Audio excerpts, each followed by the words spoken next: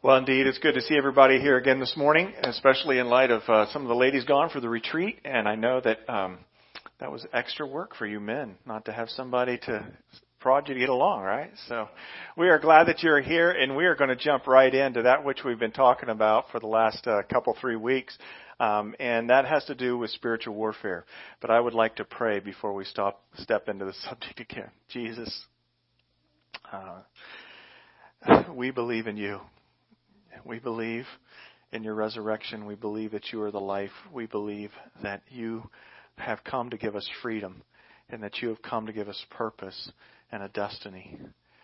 Lord Jesus, we wouldn't be here if it was not for your resurrection and for your life that you have come.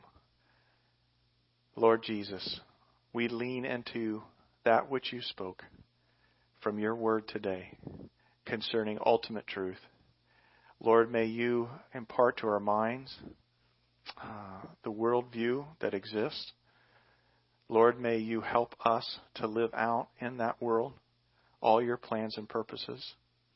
And Lord, we know in part in this day, for this hour, that is to defeat the enemy that's at hand. And so, Lord, we just remind him that he is a defeated foe and that all truth can come to be a part not only of our minds and our hearts, but a part of our life. Jesus, you said that you have come to give life and to give it to the fullest. That in you we can find freedom. We sang about that freedom this morning. And Lord, I don't know where everyone's at in this room today, but you know them. You created them in the mother's womb. You've got plans and purposes for their life, and it's not to be in bondage. It's to have freedom and hope and purpose to give glory to you in all things. So, Lord, to that end, may you bless our time in your word today. Amen and amen. So when we stepped into this series, Spiritual Warfare, I didn't quite know how it would go. Some of you have background in church. Some of you have background in this subject. Some of you maybe are just sort of cold turkey to the subject, or maybe even cold turkey to church and understanding God. I want you to know, though, as I've sort of talked around the loop a little bit in our life groups and our rooted groups, interacting with several of you, even questions after Sunday morning service, this is going pretty good. And part of me goes, should I worry that it's going pretty good? You have been receptive to hearing a subject that's not spoken about very often in churches, let alone the world.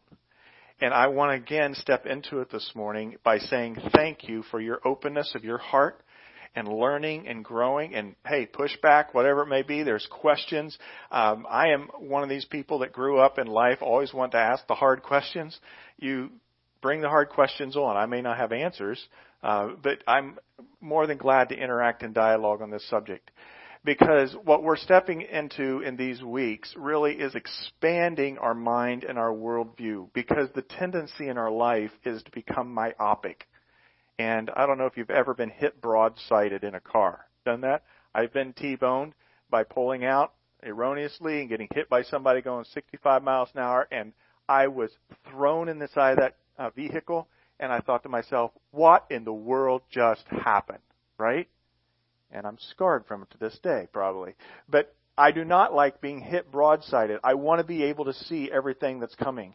And so we are trying to pull back, all right, the blinds of the world to be able to say what really is happening in our day and age. And we've talked about the subject of evil. We've talked about, to some degree, the issues of suffering and all that. What's going on that's behind things? The world is not as it should be. Anybody can step back and logically look and go, it should be better than it is. Why is it not better than it is?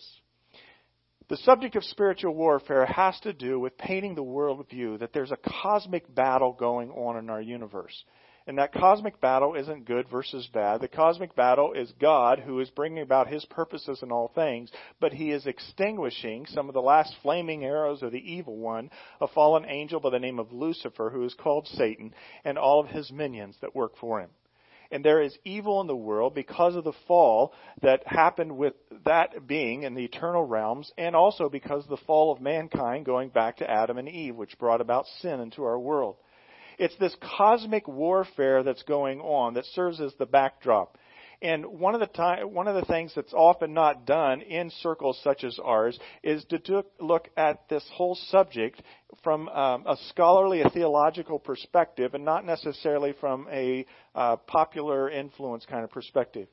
I want to encourage you that we're just touching the surface of this subject as we walk through these 5 weeks of October. And if you want to know more, learn more, I have tons of recommendations for you. One of those books I've mentioned in the past, and I want to mention it again this morning.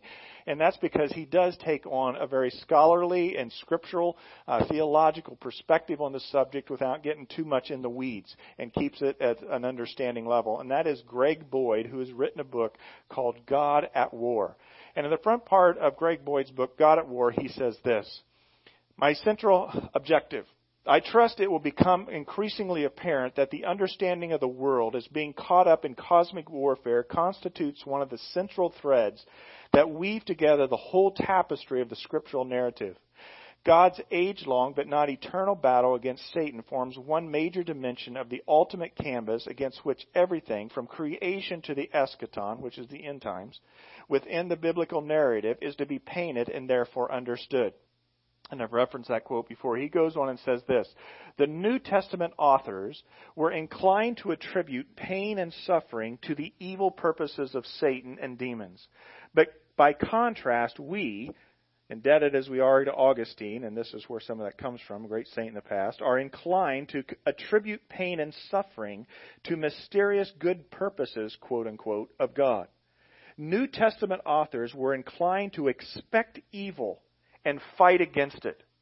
By contrast, for theological reasons, we are inclined not to expect it, therefore to be baffled when it occurs, but, all too often at least, nevertheless to strive to accept it as coming from the loving hand of providence when it occurs. The problem of evil that the New Testament authors grappled with was simply the problem of overcoming it. The problem of evil we Westerners usually grapple with is the problem of intellectually understanding what we unfortunately rarely seek to overcome." What he's saying there is, in the world in which we live, we sit around and go, why is there evil? Why is there suffering? Why is there brokenness?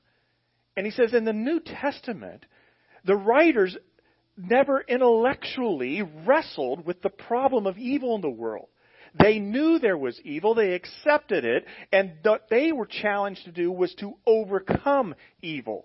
So their focus was not on sitting back and just, having a little bit of a chit-chat and intellectual conversations, trying to figure out this and that, and trying to say, well, maybe God's got something good in that's going to come about, the providence of God. No, what he says the New Testament writers say is there is evil, there is bad things. You step back and you go, this isn't right.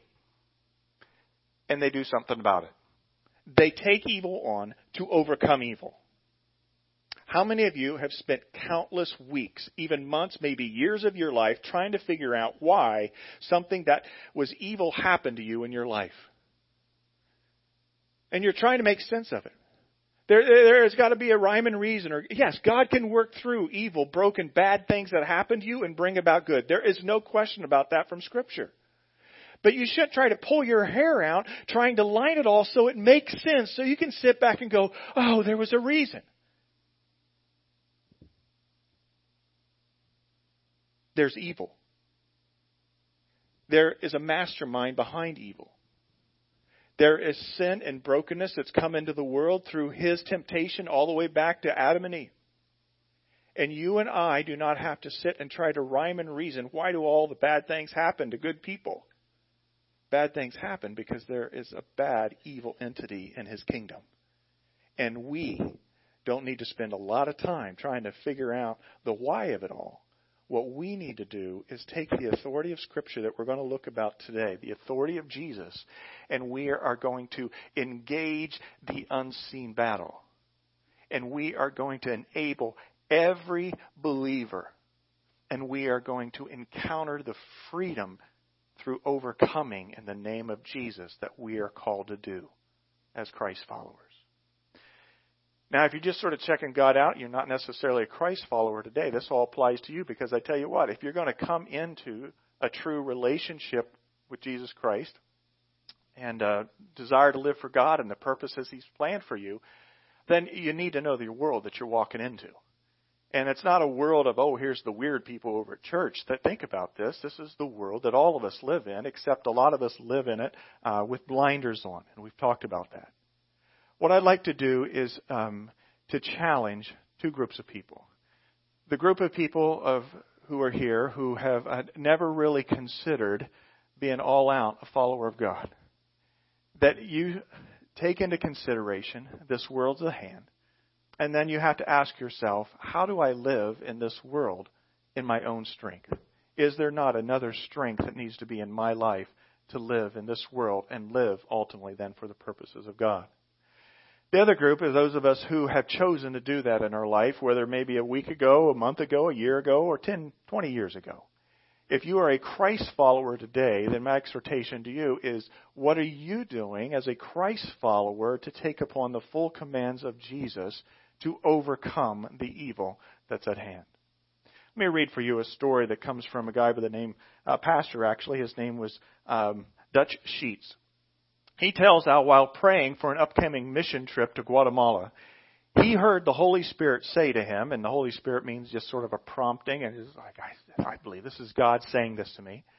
On this trip, represent Jesus to the people. Be His voice, His hands, His feet. Do what you know He would do if He were there in the flesh.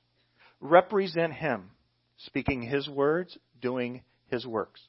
So, Pastor Sheets had this prompting in his heart to do this. He went on this mission trip to Guatemala, and he began doing ministry. After a week of ministry, very few people had come to place their faith in Christ and become Christ followers. Discouraging. On the final night of the trip, just before services began, some of the team members told him about a sight they had seen just on the other side of the village where they were preaching in. Nasty, helpless, and tied to a tree like a dog was a 6 or 7-year-old little girl. When they asked the parents why she was tied up like that, they replied, well, she's crazy. We can't control her. She hurts herself and runs away if we turn her loose.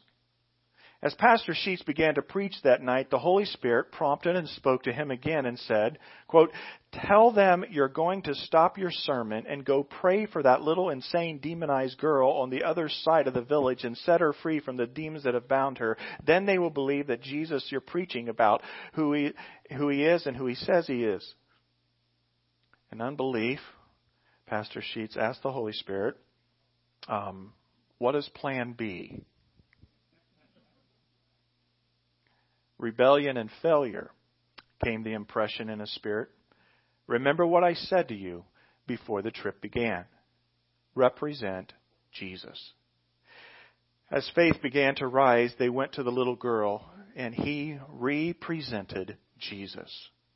The Dutch Sheets said, on a moonlit night in a tiny remote village in Guatemala with a handful of people as my audience, my life changed forever. Jesus came out of hiding. He became alive, relevant, sufficient, available. The little girl was set free, and the whole village turned to Christ, to faith in Him. A yesterday Jesus became a today and forever Jesus. A Galilee Jesus became a Guatemala Jesus. Isn't that a powerful little story? And it's true. Real place, real time, real happenings. A Galilee Jesus became a Guatemala Jesus. The Jesus of Nazareth should be the Jesus of Temecula. Do you believe that? We are to represent Jesus today. And He came to bring freedom. And if you're a Christ follower today, I want to ask you again, do you have the faith, do you have the leanings to take on an initiative like that? Whether it's to be open to the prompting of the Spirit, just to reach out and be encouraging to someone who's broken in a time of need, or to be able to go and find an individual, maybe the prompting, and they're bound by the dark side of the world, and to pray for freedom over their life. Or do we sit around, chew our fingernails and go, you got a plan B? Is there something a little bit easier for me to do than to take upon the authority of Jesus and do that? And why do we not do it? I tell you why we don't do it a lot. I tell you why I don't do it a lot. We're worried that Jesus is not going to show up. Oh my goodness, I'll pray and nothing happens. That would be quite embarrassing. Not only to me, I think it might be embarrassing to God. Well, let me tell you this. Do not worry about God being embarrassed. He's big enough to take care of himself. The question is, are you going to be obedient to what he's called you and I to do? And he has called us not to sit around and complain and groan and worry and gossip and chit-chat about all the evil in the world and the brokenness. He has called us to do something about it. He has called us to become overcomers and to help other people overcome the darkness of this world and the sin that so befalls them and to set them free. And you want to see your life get jacked up, you start participating in what Jesus is doing in this real-time world, and you will have a different life altogether. Altogether. Not just quietly moving from week to week, church meeting to church meeting, social environment to social environment. You will be on a mission. And it'll be the same mission that Jesus gave his disciples when he called them together 2,000 years ago, because he keeps on doing it again and again. Jesus told his disciples, greater things than these will you do because I go to the Father. They're like, oh, gas, don't leave us, Jesus. He says, trust me, I won't leave you as orphans. I'm going to send my very Spirit. The Spirit of Jesus dwells within you if you're a Christ follower this morning. And you too can do the things that Christ did. Not because of you, but because of him. Greater things than these will you do? Because he puts his Spirit within us to represent and represent him to a world. And if you're not a Christ follower this morning, I tell you what, there is no greater trip, there is no greater ride than to be able to let Jesus lead your life. He's not going to destroy it. He's going to take it in dimensions of fulfillment and hope. It's not always easy. There's still suffering because we live in an evil, broken world. But there is context, there is purpose, there is a destiny that is standing before us. And we live out a life that we were called to live out. So in this subject, what I'd like to do is just to do a really quick review of where we've been for the last few weeks. And so if you haven't been here, this is where we've been and where we stand as it relates to some of our thoughts. Is my little clicker working? Number one, you have a domain and it's bigger than you think. The natural world and supernatural worlds coexist and interrelate in a realm of reality for all humans and nations. Be open-eyed. Don't exclude the middle, living in a world without windows. And we talked about this world without windows. There's the invisible things of the other world that are believed today, and there are the visible things of this world. Most often, day to day, 24/7, we live below in that lower section, just the visible things of this world. Every now and then we come in, we worship God on a Sunday. Maybe you read your Bible during the week. Maybe you're reminded to pray, and you're thinking, all right, there's the invisible things of the other world. But the excluded middle, as described by Paul Hibbert, is this idea of the invisible things of this world exist. And those invisible things of the world, what are they? Are there angels? Is there Satan? Are there demons? Is there spirits?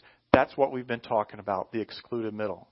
And we believe from Scripture teaching, not because I'm doing a series on it, but from the Scriptures, that there is the realm of the excluded middle. The invisible things of this world. And the invisible things of this world are active more than we want to give credence for them. So that was number one. We highlighted 2 Kings 6:16, even though we're talking about some of the spiritual warfare and the dark side of the problem of evil and Satan and his minions. There's also the idea of the angels. And Elisha was a prophet in the Old Testament. His servant was scared one day because the enemy was against them. And we find this in 2 Kings 6:16. Don't be afraid, Elijah told his servant, for there are more on our side than on theirs. Then Elijah prayed, O Lord, open his eyes and let him see. So the young man went out. He looked again on the hillsides, and he realized that there were more than what his first impression was. The Lord opened the young man's eyes, and when he looked up, he saw that the hillside around Elisha was filled with horses and chariots of fire. And Elisha won, because there was more in the spiritual realm, the excluded middle. He saw it. His servant didn't. This has been my prayer, that you and I, that our eyes may be opened to be able to see all that stands before us. Number 2 is this: you have an enemy, and it's not who you think. Our fight is against the devil and his host of rulers, authorities, powers, and forces of evil in the unseen realm. Be wise and take your stand against his schemes of ignorance and fear. And with that is the verse that comes out of Ephesians 6:10 that talks about that our fight is not against the flesh and blood, but it's against the principalities and the powers and the evil forces of the dark world. I don't know about you, but I regularly, again this week, have to remind myself of this point, that I have an enemy and it's not who I think. I think the enemy are circumstances. I think the enemy are other people. I think the enemy just may be natural opposition. Maybe it's me getting older. I don't know what it is. But I have an enemy, and that enemy is not who I think. The enemy is the adversary, his workers. And I list all these, take your stand against the devil's schemes, struggle not against flesh and blood, rulers, authorities, powers of dark world. This is talking about some type of hierarchy. There is a mixture of different forces that are at play in the unseen world that's around us in this domain, where the natural and the supernatural intercollide into the excluded middle. Number 3 is this, though. You have a victor, and he is more than you think. Jesus Christ defeated all enemy hosts through his death and resurrection. Wasn't it great to sing about that today? Christ alone and all who he stands for and what we believe. So be strong in the Lord, fighting from victory with his divine weapons, destroying oppressive strongholds. Now, what it means to fight from victory is this idea that you've already won the ball game. In other words, we're just finishing out the latter innings. We're going maybe into extra innings. It doesn't matter, but it's already been predetermined. All right? The enemy was defeated at the cross through the power of the resurrection. For whatever reason, I'll find out someday, God's allowing him to still roam and wreak havoc on this world. But we fight from victory. We don't fight towards victory, hoping that we can pull it out in the end. The end's already been determined. And because we can fight from victory, we can destroy oppressive strongholds. 2 Corinthians 10:3, for though we walk in the flesh, we are not waging war according to the flesh, for the weapons of our warfare are not of the flesh, but have divine power to destroy strongholds. Verse 5, we destroy arguments and every lofty opinion raised against the knowledge of God and take every thought captive to obey Christ. This week, Rooted, I got some of my Rooted people here. As Rooted is a group of 17 of us going through a discipleship journey. Some of you have gone through it before, as Joe mentioned earlier.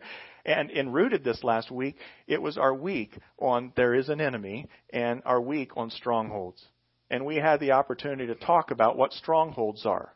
Do you know what a stronghold is? A stronghold in the Old Testament was when the Israelites did not take enemy territory that they should have. So they left that town, okay, we'll let the enemy stay there, we'll go over this direction. And that enemy in that town would continue to wreak havoc upon them because they never defeated that enemy. So strongholds in our personal lives are things that we've let go of. Sin areas that we've not turned over to God. Maybe they're passions and dimensions that are self-centered, that we've sort of kept to ourselves. We don't want God invading that. And things become strongholds. And so we have to destroy the strongholds through the finished victory of Christ on the cross. We're going to talk about that a little bit more today. Number 4, you have a calling. It is grander than you think. Disciples of Jesus are workers sent into the harvest fields. Be obedient and go as freedom agents of grace and peace to heal the sick and tell them the kingdom of God is near you now. The kingdom referring to God's reign and rulership. It's at hand. It's not coming someday. It will come someday in its fullness. But when Jesus came the first time, his life, his death, his resurrection, his ascension, sending his Spirit back, there is the kingdom of God, the rulership of God is at hand. And so he told them to go and to heal the sick, emotionally, physically, spiritually, and let them know Jesus is here. All right? So you have a calling, and it's grander than you think. He sent out 72 disciples. We're familiar with this passage. You've used it a couple times in the last few weeks. When the 72 disciples returned, Luke 10:17, they joyfully reported to him, Lord, even the demons obey us when we use your name. He said, yes, I saw Satan fall from heaven like lightning. Verse 19, look, I have given you authority over all the power of the enemy. We're going to take that another step today. And last week, I didn't put this summation up, but we said you have a battlefield and it's broader than you think. Enemy opposition comes on 3 fronts: of the world, our flesh, and the devil himself. Through Christ and his cross, God's truth and mighty power renews our minds, it forgives sins, and it overcomes all evil. Colossians 2:13, God made you alive in Christ if you've committed your life to Him. He forgave us all of our sins. Woo-hoo! Having canceled the charge of our legal indebtedness which stood against us and condemned us. He has taken it away, nailing it to the cross. Colossians 2:15. And having disarmed the powers and authorities, He made a public spectacle of them, triumphing over them by the cross. This diagram articulates your three battle fronts: the world, the flesh, and the devil. Comes from Ephesians 2 and other places. The ways of the world are pressing against you, the mindset. It's always there. The cravings of our flesh, the me part, that selfish, sinful nature, wanting its way at all times. And then there's what's below the hyphenated line we mentioned last week, the devil himself, the ruler of the kingdom of the air. What do we do with in these three areas? The world, we renew our mind. The flesh, we live in the spirit. And the devil, we overcome the enemy, as we've mentioned. So, that's your review. You ready for your exam? Hopefully it's giving you context. One of my challenges during these weeks of October is to keep pulling all of us along, because we're not able to always make it every week. So that's sort of some of the turf that we've been. I want to add a sixth one today, and it's this. You have an authority, and it is fiercer than you think. In Christ alone, through faith and prayer, you enforce His authority to win the battles. Jesus Himself defeats the lies, schemes, and demons of Satan through truth encounters and power encounters. You have an authority. And it's fiercer than you think. My goal is to get you away from your fear and your passivity and get you to be bold. Because fear and ignorance are the tactics of the evil one when it comes to the spiritual realm. But he also has another tactic for Christians. And that is just to make us a little complacent. Yes, I know that Satan exists. All that you just said in your review, Carrie, thank you very much for going down that road. I agree. And you're not necessarily fearful because you know the power and the authority of Jesus. But it's sort of a cognitive knowing. It's not an experiential knowing all that much. And so you fall into this passivity, this complacency, or maybe just negligence. And I want to get you out of your chair. And I want you to not do some weird holy Jesus dance. I don't need you shouting in the name of Jesus, raising your hands. All that's fine in one sense.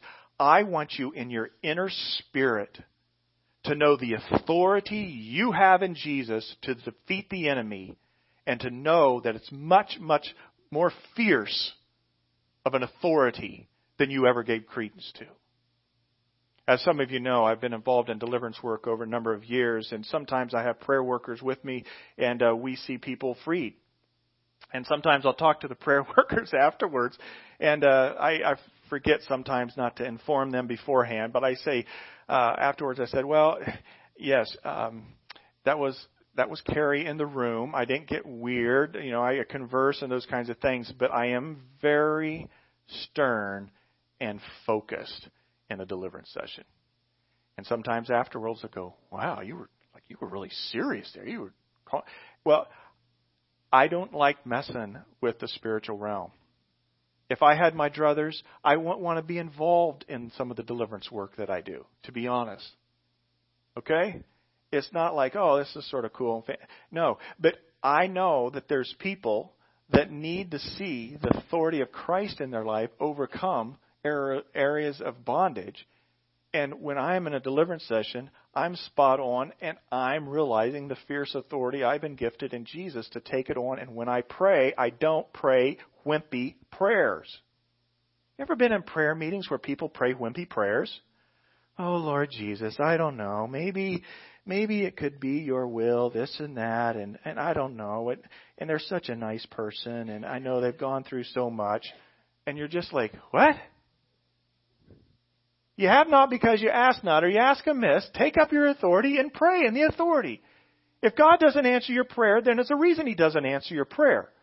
Sometimes God says, the request is wrong, so you need to change your request. Sometimes He says, you are wrong, you need to grow up and change, and I'm going to change you through this. Sometimes He says, the timing's wrong, and so, just slow down a little bit. I'm working my ways here. But at no time do I ever pray double-mindedly, going, well, maybe a little bit of this, maybe not. Could you, God? I don't know. No, I want to pray authoritatively. Not because I have authority. Jesus has authority. And when I pray, I'm going to leave it to His jurisdiction, but I'm His servant. And when He sent out the 72 and they came back all joyful because the demons submitted to them in their name, I don't think they went out in a wimpy manner. They might have went out in a little bit of a fearful manner. It's like, is this, but they went and enforced the authority of Jesus with fiercity, and they saw people changed. And so I want to make sure that when we pray as individuals and we pray as a church, we pray with confidence. And that confidence is not in our authority, but in the authority of Jesus. And that authority is much more fierce than you think. And if you don't think it, then we're going to look at 3 passages, if we have time today, to show you the fierce authority of Jesus Christ. We're going to look at the temptations of Jesus. We're going to look at the demoniac of the Gerasenes, of Jesus freeing him. And if there's time, we're going to look at Jesus healing a man's son from demons. Luke 4, 1 through 13, the temptations of Jesus. You can read in your scriptures. I put most of the passage up here online. We'll try to break it down in some different places. Luke 4. Verse 1, then Jesus, full of the Holy Spirit, returned from the Jordan River. He had just been baptized. All right? What happened after He got baptized? He got put up, and they put Him in a big mega church, and He was able to just, pontificate and do it. No. After it was time to go, the baptism of Jesus, He was 30 years old, so He worked as a carpenter. He grew spiritually in other ways because He was in likeness as a man, so He had to have that learning, growing process, even though He was God Himself. I know it's hard to understand that. What did God do after the baptism of Jesus to start His ministry? He put Him in a time of testing. He was led by the Spirit in the wilderness, where He was tempted by the devil for 40 days. Jesus ate nothing at all that time and became very hungry. 40 days. And He was tempted in the wilderness for 40 days. Not 1 day, not 7 days, 40 days. He's in the wilderness and nothing to eat, very hungry, and God used that time to forge Jesus in such a way for the ministry that He would be able to overcome and defeat the enemy. We don't know how or in what way, but the devil shows up to bring temptations to Jesus. Then the devil said to Him, okay, if you were the Son of God, Jesus, why don't you tell this stone to become a loaf of bread? You ever been hungry? I'm not talking hungry for a day or 2 days or a week. 40 days. That would be a temptation, wouldn't it? But Jesus told him, no. The Scriptures say people do not live by bread alone. He said, it is written. It is written, God's Word, this is true. What did Jesus do to fight the enemy in that moment? He used the authority of Scripture, truth. He didn't pick up some sword to fight him off. He picked up the sword of the Word of God and he said, no, it is written, people do not live by bread alone.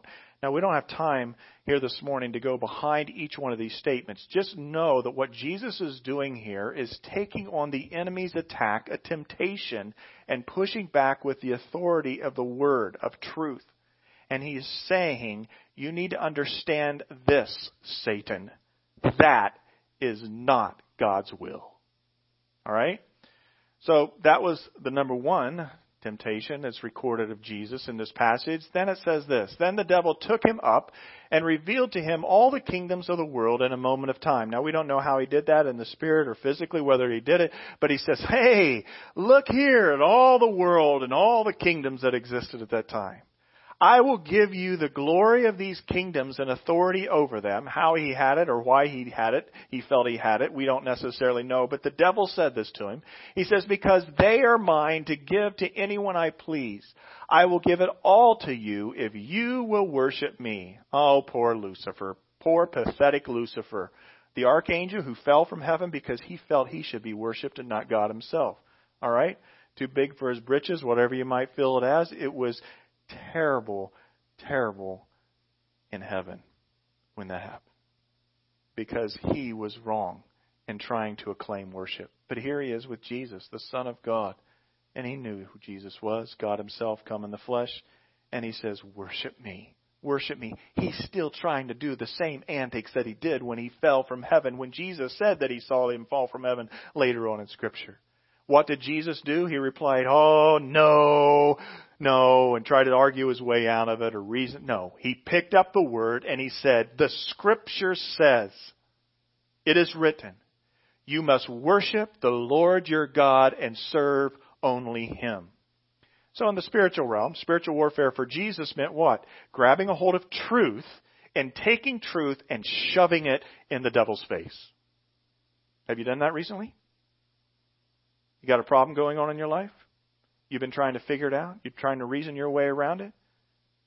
Could you maybe be ignoring the reality that this is an antic of Satan himself and you need to be in the Word of God and shove Scripture at his face and say, no, this is what the Word of God says. So 2 times now we have the temptations here of Jesus, and Jesus has stuck it back to him with the sword of the Word of God.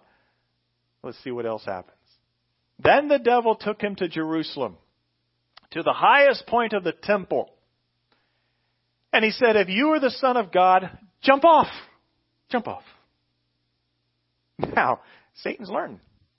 Jesus just used Scripture twice. Guess what Satan's going to do? He chooses to use Scripture. He says, verse 10, for the Scriptures say, Jesus, He will order His angels protect and guard you, and they will hold you up with their hands so that you won't even hurt your foot on a stone. I don't know. I wish I had more of the context of all the conversation that went on. Maybe Jesus was just pinpoint spot on with the Scripture and dealt with it and moved on. But I tell you what, when you see the antics and the angles that Satan tries to work, here he is trying to use Scripture for his own means because Jesus had been using it. He's sly, he's tricky, there's a reason he's called the serpent. So what did Jesus do? Verse 12, Jesus responded again. The Scriptures also say, you must not test the Lord your God. When the devil had finished tempting Jesus, he left him until the next opportunity came. What a little interesting episode put in the Bible.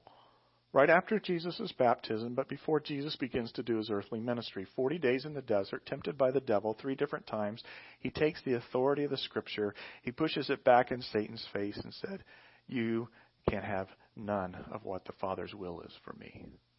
Get behind me. And so the devil did go behind him, but the devil did not leave. It says he left him until the next opportunity came. There were 3 years of ministry that Jesus had between this moment and the cross. Where do you think the devil was at? He was around every turn. In subtle and small ways, trying to thwart the will of God by getting God's Son to thwart the Father's will, to be obedient to death on a cross, dying for our sins and being raised from the grave. You might think Satan's disappeared from your life, but his workers, his minions, will seek to wreak havoc at every turn until the day that you cross from this life into the next, into the arms of God. Absent from the body, present with the Lord, the Scriptures say, until that day, you have an enemy. It's not who you might think. It's the enemy of Satan and his workers working to bring destruction and death in your life. I'm sorry.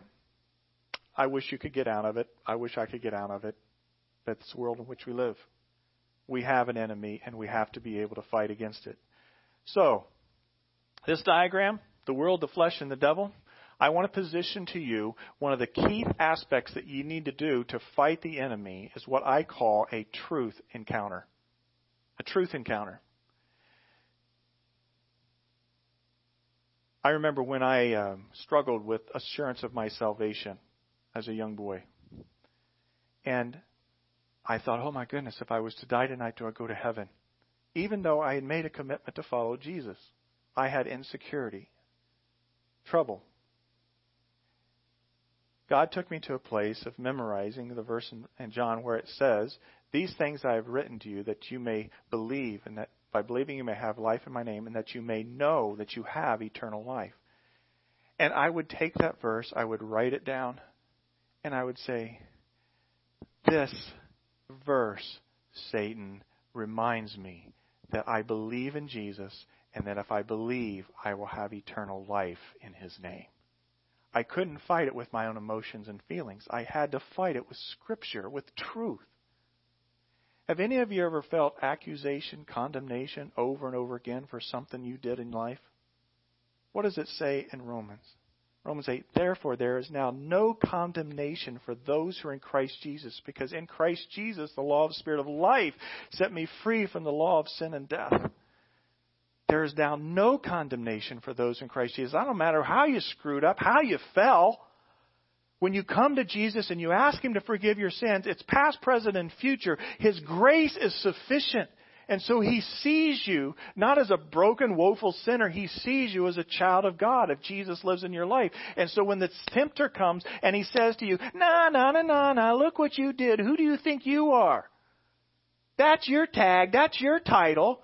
And maybe it's a friend that tells you that and reminds you. Maybe it's your own spouse that reminds you. You're just this kind of person. You're not changed any. You just need to look back, sort of like Jesus did at Peter when Peter was trying to get him not to go to the cross. He just looked at Peter and said, get behind me, Satan. Now, I wouldn't probably recommend that for your spouse, all right? But you need to recognize lies that are coming from the evil one. And sometimes they come through the people with the best intentions. And you need to just look at it and say, no, get behind me, Satan. For there is now no condemnation for those who are in Christ Jesus. That includes me. All right? And we could go verse after verse after verse of the Scriptures. The Scripture is your truth. It's your sword to pick up and attack the enemy and to defeat him. It's a truth encounter. Truth encounters for the ways of the world, for the cravings of the flesh are essential.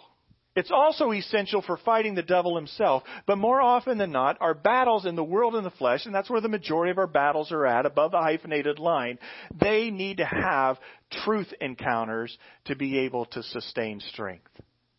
Reading the Bible is just not a nice little thing that they taught you to do at church and you could check it off your list and feel better. This is my authority.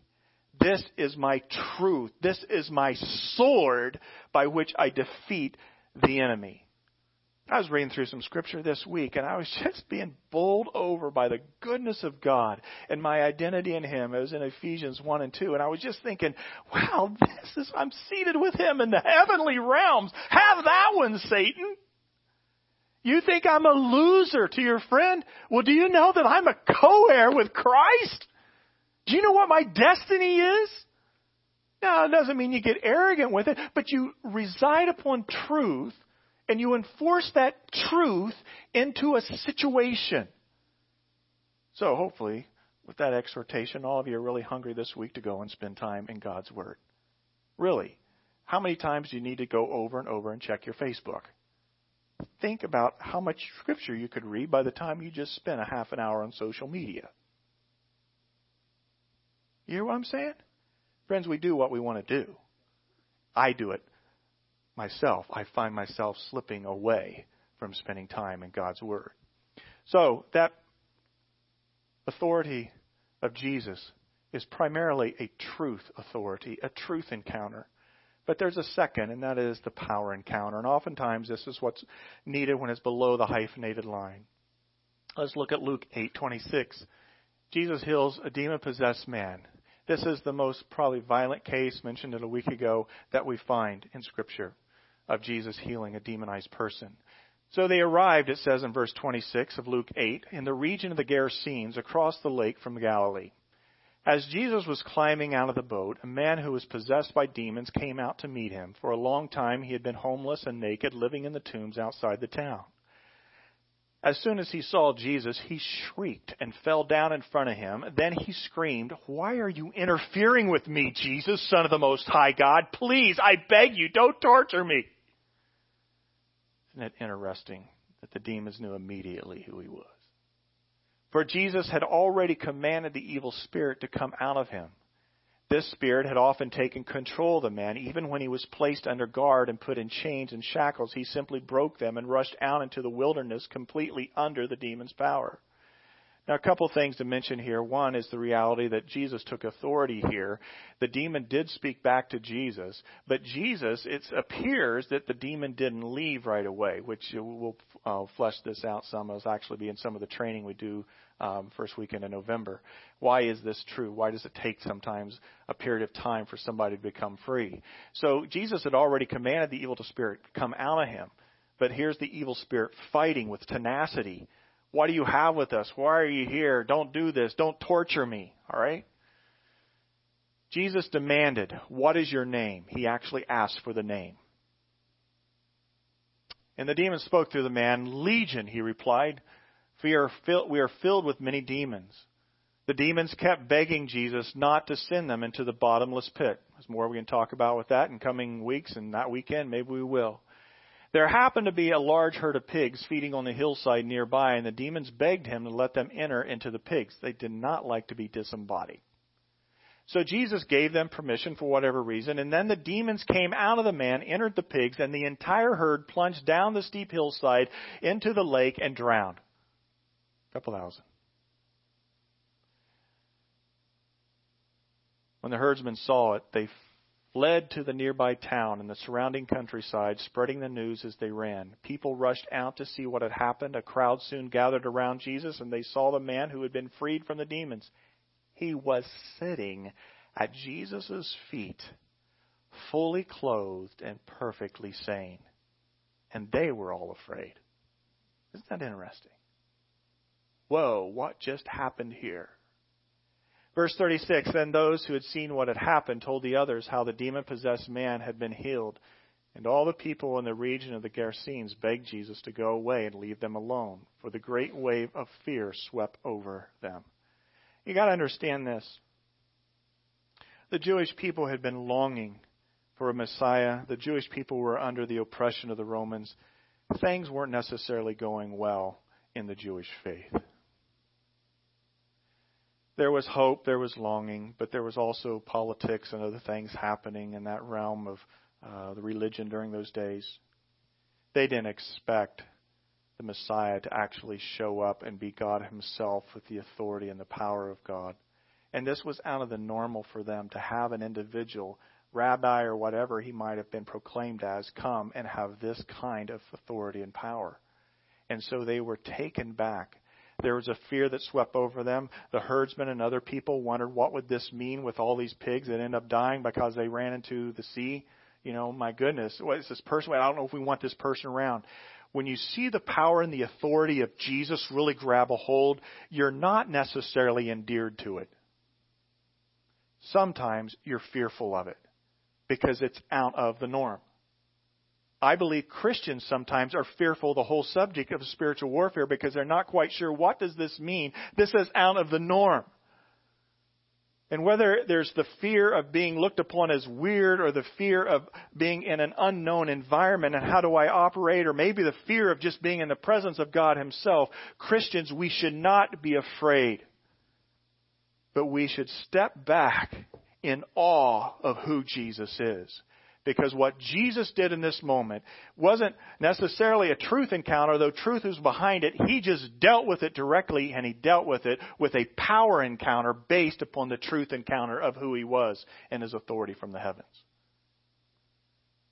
Whew. Big moment in time. Big moment in time. So Jesus returned to the boat and left, crossing back to the other side of the lake. But the man who had been freed from the demons begged to go with him. Jesus sent him home saying, "No, go back to your family and tell them everything God has done for you." So he went all through the town proclaiming the great things that God had done for him. I had lunch yesterday with a man who God healed a neurological disease in his back. And he says, "I just got a story to tell. Every doctor says this kind of nerve damage doesn't heal, but Jesus healed me. And I just want to tell people." Why? To brag? No, to proclaim the glory of God. When Jesus has the power encounters to set people free, His ultimate goal is to bring glory to Himself, not because He's egocentric, because He's God and He deserves all the glory and the praise. And here was the demoniac who was freed, and he went to tell everybody about the freedom that Christ brings. You want to please your Lord and Savior, Jesus Christ, the great God of the heavens, then you go forward in His name with all authority, enforcing His power on this earth in dark places as well as in timid places, and you will bring glory to God. There's nothing you and I should desire more than to bring glory to Him. And glory to Him just isn't singing great songs of worship. It's acting on His behalf in a broken world. So, power encounters. What if you were Pastor Sheets and you were prompted by the Spirit to go pray for a 6 or 7 year old girl who was seemingly in bondage? How would you go to the other side of the village? Small little steps? Or would you go with confidence, knowing that you don't have the power, but you know the one who does? And you can enforce His authority. Truth encounters, know God's Word. Power encounters, know your Jesus. And the last one we'll share real quick. Mark 9:14. Jesus heals a demon-possessed boy. Verse 14, when they returned to the other disciples, they saw a large crowd surrounding them, and some teachers of the religious law were arguing with them. When the crowd saw Jesus, they were overwhelmed with awe, and they ran to greet Him. What is all this arguing about? Jesus asked. Now, I would like to embellish this story. I won't, other than to say people arguing in churches is common. Some teachers of religious law were arguing. And what do you think they were probably arguing about? I don't know, maybe who Jesus was or wasn't, who the Messiah would be or who He wouldn't be. Maybe they were arguing, doing what I call theological hair splitting, trying to decide, do this and that. Now, Scripture and theology is important without question. I just mentioned the authority of Scripture. But I see sometimes pettiness work its way into Christian circles where there's a lot of just debate around a subject, this and that. And Jesus is like, what are you arguing about in this situation? There is a problem at hand. Do something about it. Don't just sit around and talk about it. You've been in those kind of circles, church or otherwise? Would somebody just get up and fix the problem? Let's stop talking about the problem. That's what Jesus found Himself into. Verse 17, one of the men in the crowd spoke up and said, "Teacher, I brought my son so you could heal him. He is possessed by an evil spirit and won't let him talk." The spirit won't. "And whenever the spirit seizes him, it throws him violently to the ground. Then he foams at the mouth and grinds his teeth and becomes rigid." Now again, this is a violent extreme case of internal demonization, but it was true of this individual. "So I asked your disciples to cast out the evil spirit, but they couldn't do it." Jesus said to them, every now and then, Jesus has these one-liners, these sentences, where you just realize he's probably not the caricature that you've pictured in life. This is one of those. Jesus said to them, "You faithless people, how long must I be with you? How long must I put up with you? Bring the boy here to me." I don't know, maybe you'll find it funny. I find that humorous. This is my Jesus.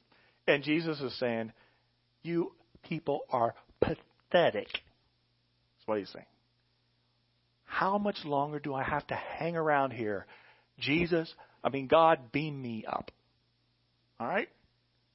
But he's walking among a faithless people. Here's his own disciples, and they tried to cast this evil spirit out of him. For whatever they tried or didn't try to do, it wasn't working. Verse 20, so they brought the boy. When the evil spirit saw Jesus, this is interesting, it threw the child into a violent convulsion, and he fell to ground, withering and foaming at the mouth. As soon as he saw Jesus, boom, this inner spirit, it wasn't the child's fault. That inner spirit seizes a hold of him, throws him to the ground. How long has this been happening? Jesus asked the boy's father. He replied, since he was a little boy. The Spirit often throws him into the fire, into the water, trying to kill him. Have mercy on us and help us if you can. What do you mean, if I can? Jesus asked. Everything is possible if a person believes. The father instantly cried out, I do believe, but help me overcome my unbelief. So many things in this passage. We'll probably roll back around to it on the training weekend. But I want to make this particular point. Whether somebody is violently internally demonized or even somebody is having attacks of the enemy in their life and they know it to be true of an external nature, Jesus never condemns a demonized person in Scripture. They are a victim, as surely as someone who has been raped is a victim.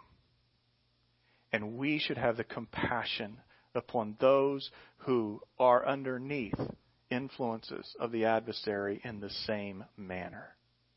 Now, Jesus did condemn religious Pharisaical kind of people that were thinking they were more hoity-toity, moral than others. He condemned a lot of things, but he never condemned people that came underneath the attacks of the enemy. This, I believe, is critical for us to see freedom in our lives, our friends' lives, people in this valley. People that come under the attacks of the enemy are not marginalized because they've done something. They have been victims. And we should treat people as victims, not as people who are big-time sinners. You hear me with that? Never in all that Jesus did he see the person as somebody who was in that condition because of their own fault and problem.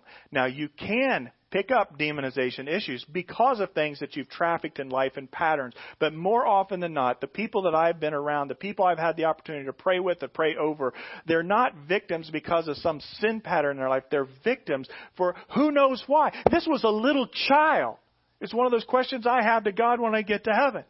A lot of, and we broached it just briefly last week, a lot of demonization issues come from ancestral ranks and other reasons. And I was a little child. Come on. But Jesus saw and he had compassion. He also challenged the disciples and this father. What do you mean, if I can? Where's your faith? When Jesus saw the crowd of onlookers was growing, he rebuked the evil spirit. Listen, you spirit that makes this boy unable to hear and speak. He said, I command you to come out of this child and never enter him again.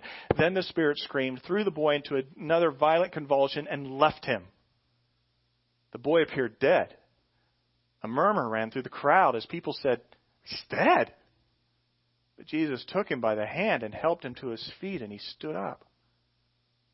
Afterward, when Jesus was alone in the house with his disciples, they asked him, hey, Master, we got a question here. It's sort of been rumbling with us. What was our problem? Why couldn't we cast out that evil spirit? And Jesus replied, this kind can be cast out only by prayer. And another gospel says prayer and fasting. There's a lot to be taught here. We're going to go into some of this on the training weekend. But it has to do with your confidence in the finished work of Jesus And when you pray, that you pray with authority, not your authority, but the authority of Jesus.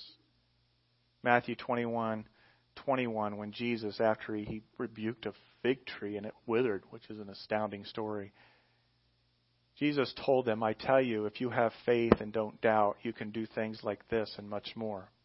You can even say to this mountain, may you be lifted up and thrown into the sea, and it will happen. You can pray for anything, and if you have faith, you will receive it. The big issue, I believe, in this is that you have the faith, not of your own strength, but you have the faith in who Jesus is and his authority. Power encounter does not happen without authority. You have no power, I have no power. There's only one who has power, and it's Jesus. That power is made active when you and I take the authority of Jesus. You ever see a police officer try to stop traffic in plain clothes? It doesn't really work too well. But if the police officer has his badge on and his uniform, he steps out and he can direct and control traffic. Why? Because he's powerful to stop a car and throw it one direction or the other? No, he has no power, but he has the authority to stand there and direct traffic. So also in the spiritual realm, to defeat the enemy, power encounters in particular, you take on the authority of Jesus, and when you pray in the name of Jesus with faith, and that faith activates the power of God to work.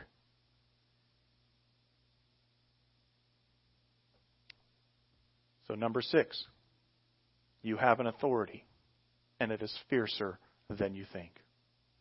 In Christ alone, through faith and prayer, you enforce his authority to win the battles.